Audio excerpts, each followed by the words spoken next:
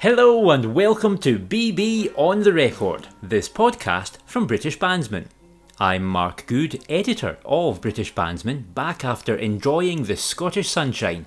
Oh yes, it does happen. In this episode, I hear from influential Norwegian musical figure Stein Skorpholm. Stein will be a familiar face to many as a host of the European Brass Band Championship. In fact, he also fronts the Norwegian Nationals and a wide range of other musical and cultural events, so he's someone with his finger on the pulse of all things banding in Norway. Stein discusses being practically born into banding, his early musical experiences, and the transformative effect of hearing Black Dyke for the first time in his youth. He also reflects on the rise of the Norwegian brass band scene, picks a mouth-watering piece of the podcast, and singles out a couple of his European Championship highlights. To begin though, Stein offers an insight into how Norway is charting its own path through the COVID-19 pandemic. Well, we had a bit of relaxation during the summer month. We opened up for travel to certain countries, which we call green countries currently, and then obviously the red countries you shouldn't go to. We had a bit of relaxation on the strictest rules for bands round and about our national day, which is 17th of May, so that there could be some banding done for that. Personally, I feel we're walking into a bit of a limbo where we don't really know. They might actually become more strict. To me, 1st of September is a date where I think we may know more about what the autumn and the winter will look like. But as students are coming back, as people are coming back from abroad, the contamination has gone back up. So there are threats to lock down the country again. Here in the UK, there's really a pause on bands rehearsing together indoors, although we have started to see examples, firstly in England and recently in Wales, of ensembles rehearsing together outside. What does the situation look like for bands in Norway? As I understand it, I think one Norwegian band was even able to undertake a recording fairly recently. The rules, they change every now and then, so I would encourage people to look on the Federation's website for the exact measurements and stuff. But for a long time, we had a social distancing of 1 meter. So if you could find a large enough hall to rehearse in, where you could keep the musicians 1 meter apart, you could actually have your rehearsals. But you would have to have a designated area for each band member to unpack, to warm up, and then sit down on his or her chair and leave his or her chair to the designated area again. This has been done for both professional orchestras and bands, and as well as the amateur bands. So the creativity of some bands have been put to a test. I have seen now lately that some bands are in the beginning of starting back up again after the summer holiday, and they do so in smaller groups. That's for a brass band, that would be the cornet section does their thing separately, the baritones and euphoniums do their things separately. But you should be able to conduct, no pun intended, a full band rehearsal as long as you keep the social distancing rules and you have a large enough. The biggest problem is really finding a big enough room to keep these measures in place. And I must mention, it might have caught your eye, that Rong Brass, our latest elite section band, they came from first section and will be in the elite section next year. They did an online concert hosted by a certain someone, conducted by David Morton, and it was really his idea. Let's do a multi-camera real production so that we can actually bring a concert to the audience. There was no one in the hall but the band and me. It went live on Facebook just before the summer holidays, and it's still up there if people haven't caught it yet. Yeah, it's fantastic to see initiatives like that and the creativity of that entire process. And of course, it's nice just to see music making taking place again, albeit in a slightly different format. A lot of credit should be given to British brass bands for picking up media such as Zoom and other platforms, and actually giving us in the audience the ability to still take part in banding, although in a very different setting. Although we just have not been able to make music in the way that we're accustomed to over the past few months, if the alternative is to have nothing at all, clearly that's really, really demoralising, and at least we've been able to continue some engagement. I think it will be exciting to see what good things we can take from this when things go back to normal. I can perhaps have a music teacher in England teaching me in Norway in a sufficient way. It won't be the same as being there in person, but I can still take some of the good things that we have learned by doing this and bring it with us when we go back to normal. Of course, so many events which should have been due to take place this year haven't done, and one which I'm sure would have been in your diary, Stein, was the European Brass Band Championship, with which you've been involved as host since 2015. How much did you miss that this year? I really, really missed it. The first thing I missed was the Norwegian Wind Band Nationals. That was the first thing that was cancelled, and when that was cancelled, it sort of grew on me that the Europeans won't happen. It won't happen, and finally we had the word that it wouldn't. And I think perhaps what saddens me most is for the organizer in Lithuania, who had put down such a huge effort, and being the first time in the former Eastern Bloc of Europe, I think it would have been something poignant to have the Europeans there. So I hope they can come back and have it on a later date. I think in 2020 we got caught off guard. We really weren't prepared for the significance of this pandemic. And as it involves people from different countries, from different cultures, you sort of can't just pop up a solution right there and then.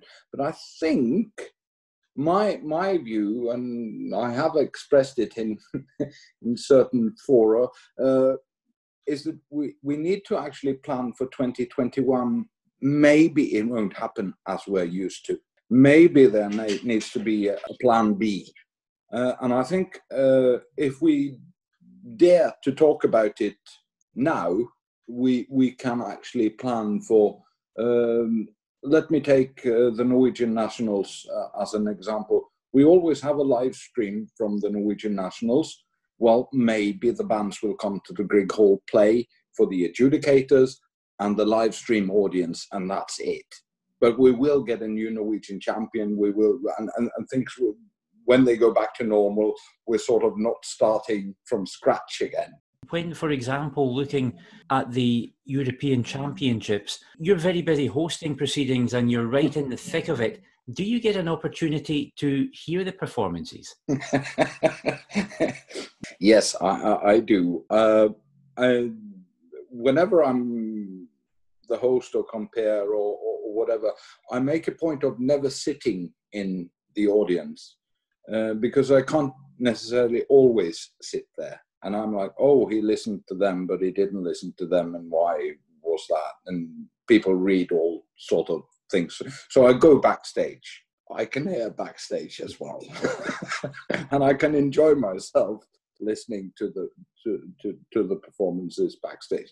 Of course, there's a tradition, at least here in Norway, to have a pre-European concert. So I've most of the time I've heard the pieces, at least for the Norwegian band and the Own Choice, before I come to the event itself. As you look back over your involvement so far, a couple of questions on this. Firstly, which event has been your favourite over the past few years? Which one has just really... Oh, that's a tough one. To be quite frank, I think we did a rather good Europeans in Bergen in 2003, which I was involved in the organising of. That was a very memorable moment for me because it all went very well, of course, as an organizer. That was fantastic. I get asked this question every now and then, and I always say that the best moment on stage I've ever had was announcing Eikanger as the winner in Ostend, which of course was special for a Norwegian actually getting to say that the Norwegians won. But Switzerland, brilliant, organizing on a level you can only have, I think, in Switzerland, Norway, and a few others perhaps. But I think that's due to the professionalism of the organizers. They actually have an organization, which of course Kenny Crookston is building with Brass Bands England, the equivalent of. But I think you need to have a level of professionalism in the organising of an event of such proportions, really. So, Stein, you've mentioned that you do indeed get to hear so much of the music making that is taking place. With that in mind, which performance really sticks in your mind? Which is at the top of the pile? There are many. I could go back to when I was a boy, hearing the Black Dyke live for the first time back in 1979. I remember Philip McCann playing the post horn gallop on a Norwegian Nevalur. Okay. Yeah. But I think if I had to sort of pick one, it would be Eikanger's performance of Fraternity in the Europeans in Ostend. That was back in 2017. They won that year. Well, that was one thing, but they did a performance of Fraternity at the Norwegian Nationals the same year, which people came out of the hall and said, "This is once in a lifetime. This is the one we've heard." And then we came to the Europeans and they did it all over again. It sort of, well, yeah, that was once in a lifetime, but this was once in a lifetime too. And of course, much of that is the MD, my good friend Inga Bergby's rendition of the piece. But I think also Fraternity, I heard it in Lille, in Le Nouveau Cirque, which was the contest arena, excellent place. And Thierry Delariel was an absolutely fantastic person to work with. I like to have a chat with the composer. Have I understood what you wanted to relay, so that you can give the audience, sort of guide them in the same direction as the composer was thinking. And I heard this piece and I said, this piece I can actually listen to 10 times in a row and still discover new things every time. And I think it's that curiosity, which is a good thing when it comes to new music, that brings the movement forward. Eddie Gregson, who's a good friend of mine, has composed lots of excellent music. I could easily have picked one of his works, but I think Fraternity combined the sort of traditional brass banding contest music with something, and it brought in some new elements as well. There's a very clear storytelling in the music. It challenges the band on a very high level, but it's still it's music, and it's music in its own right. Well, I think listeners will have started to guess that we have arrived at your piece of the podcast. So, Stein, leave us in suspense no longer. Please do reveal all. The piece of this podcast is Fraternity, performed by Eikanger Bjørsvik Musikklag under the direction of Ingar Bergby.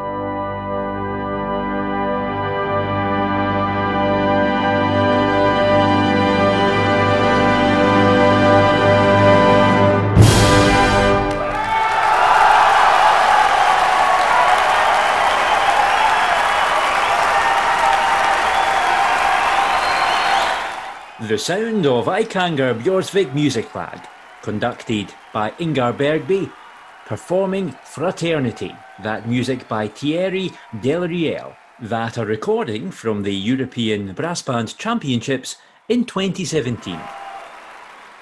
So that music by Thierry Delriel clearly means a lot to you, but another composer, Stein, whose music you particularly enjoy, and you mentioned his name already, is Edward Gregson. Where did that love of Gregson's music come from? Well, it started rather early. My father used to go to the Nationals in England, in Royal Albert Hall, every fall, back in the 70s, when I was a very young boy. And he brought home recordings. He bought LPs, which I've still got somewhere.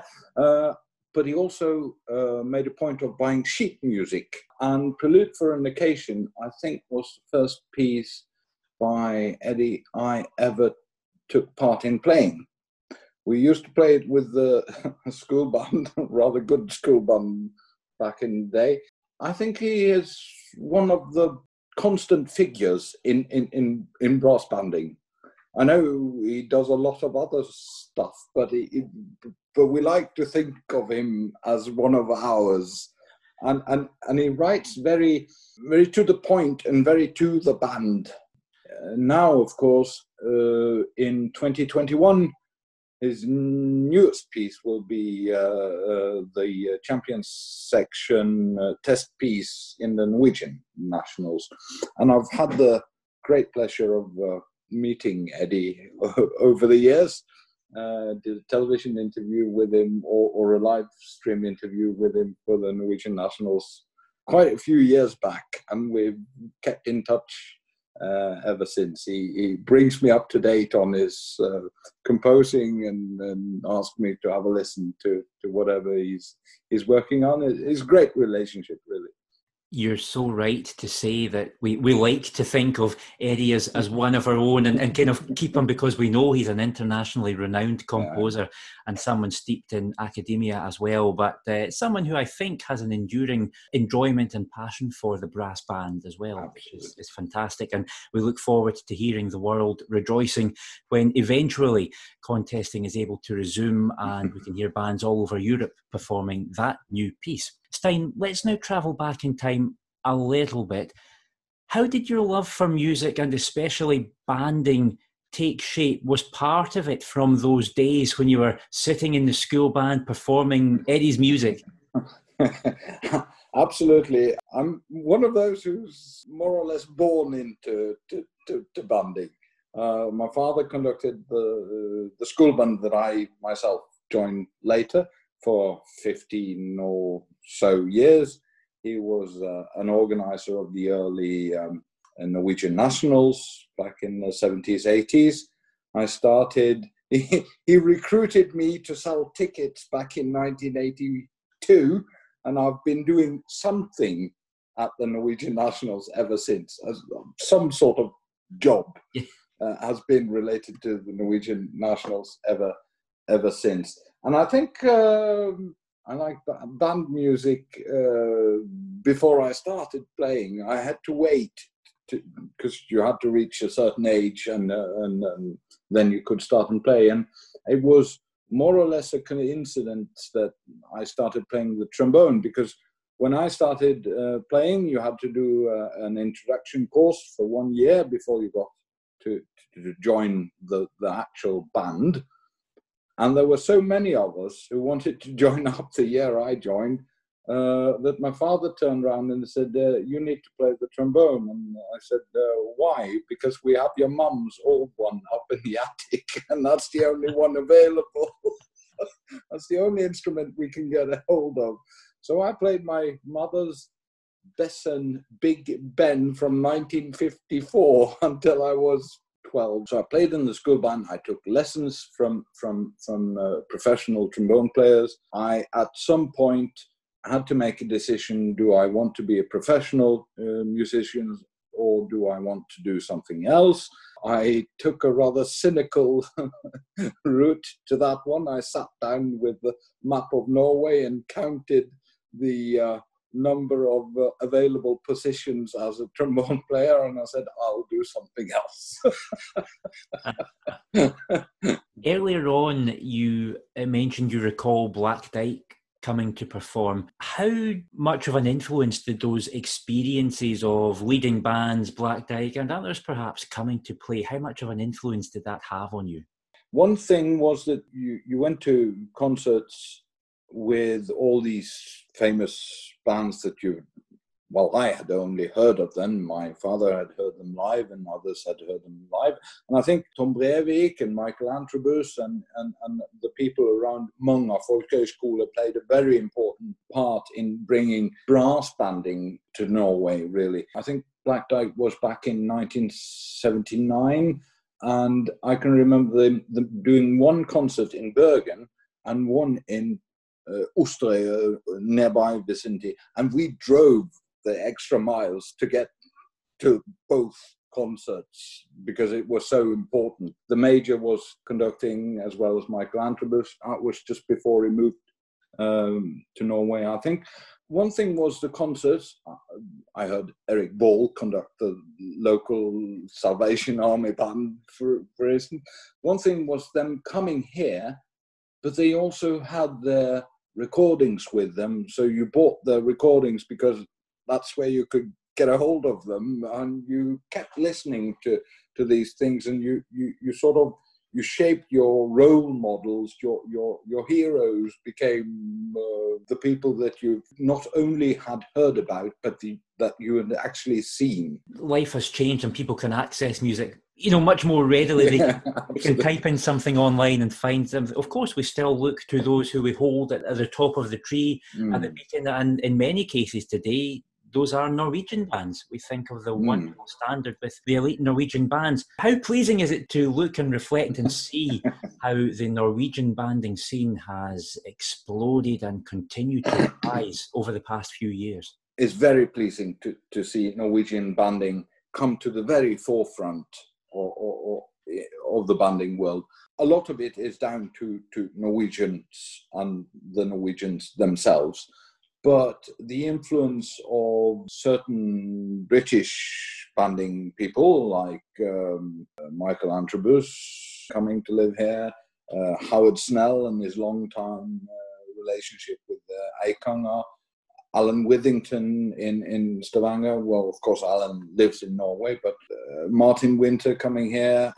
The thing is that the symbiosis that happens when you bring certain brass band gurus, to call them that, from Britain into the Norwegian sort of mentality and professionalism in the right sense of the word, dedication and the ability to set goals and go for the goals. Of course, Eikanger winning the Europeans for the first time back in 87, I think, in Lucerne, was a turning point.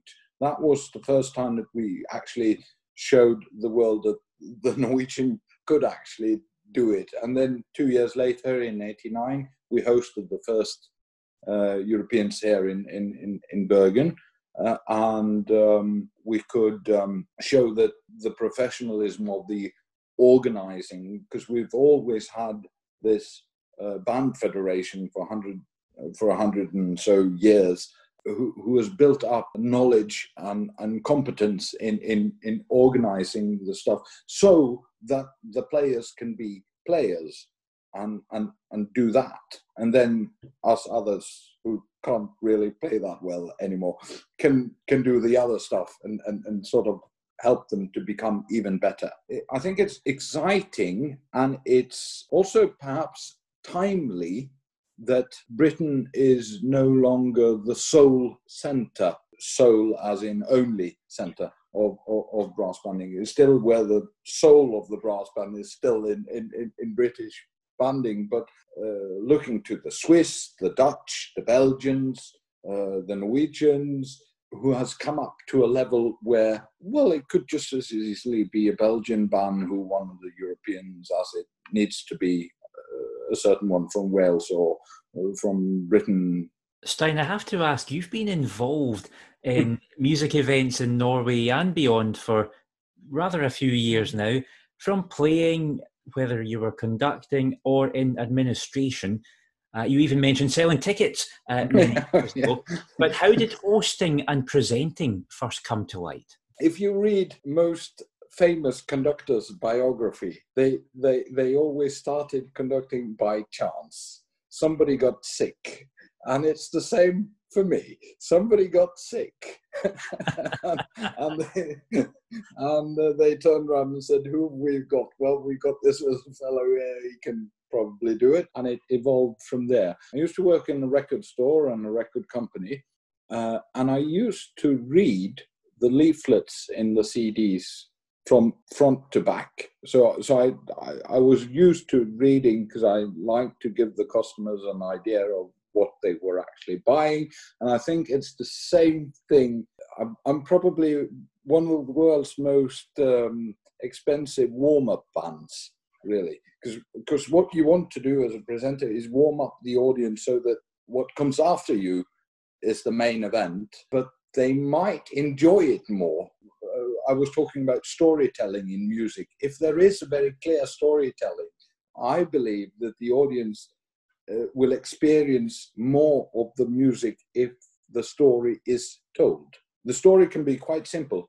Edward Elgar, when he wrote Seventh Suite, he had lost a lot of money on horse racing, so he needed money. That's why he wrote it, because he needed money. Well, simple enough story. That's why it's like that. The older composers like Haydn and Mozart and all these, they wrote music for occasions. Well, what's the occasion?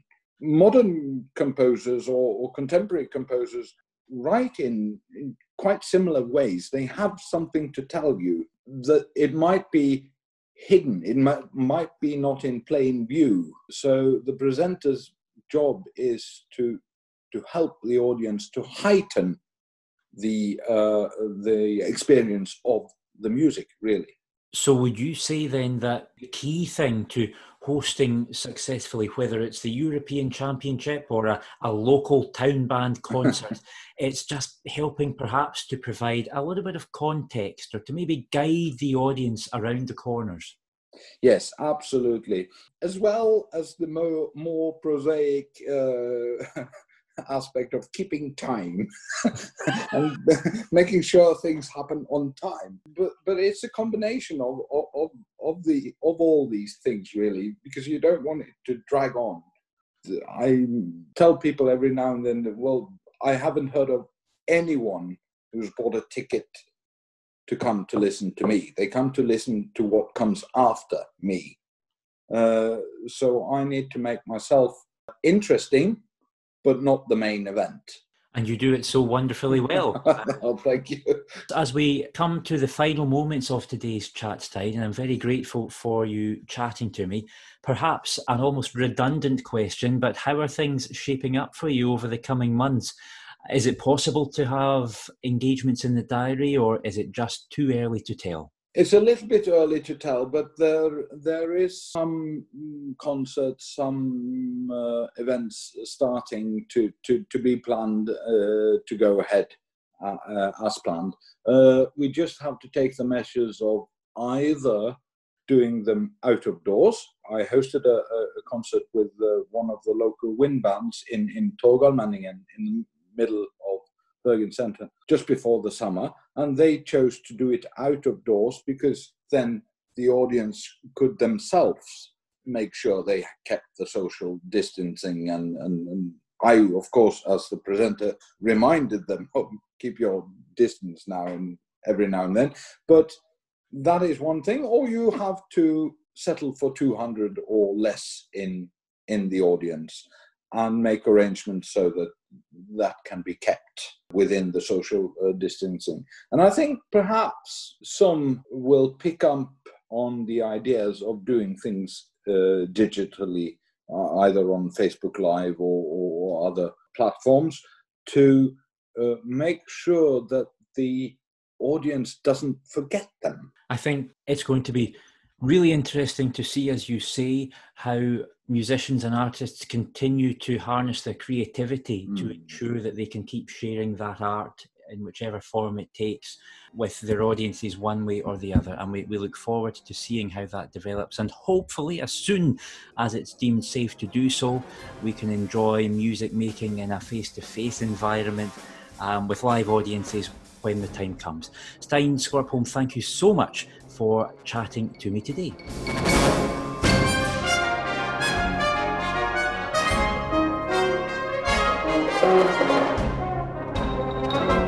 That's it for this episode of BB on the Record. Thank you to Stein Skorpholm, and thank you to you for listening. Remember, you can enjoy a digital subscription of British Bandsman. It costs just £42.99 for 1 year. Go to britishbandsman.com and click on subscribe. Do get in touch about anything you might have heard on the podcast. You can email info@britishbandsman.com. That's info@britishbandsman.com. As for this podcast, you can find it on Apple Podcasts, Google Podcasts and Spotify. Join me next time on BB on the Record. Bye for now.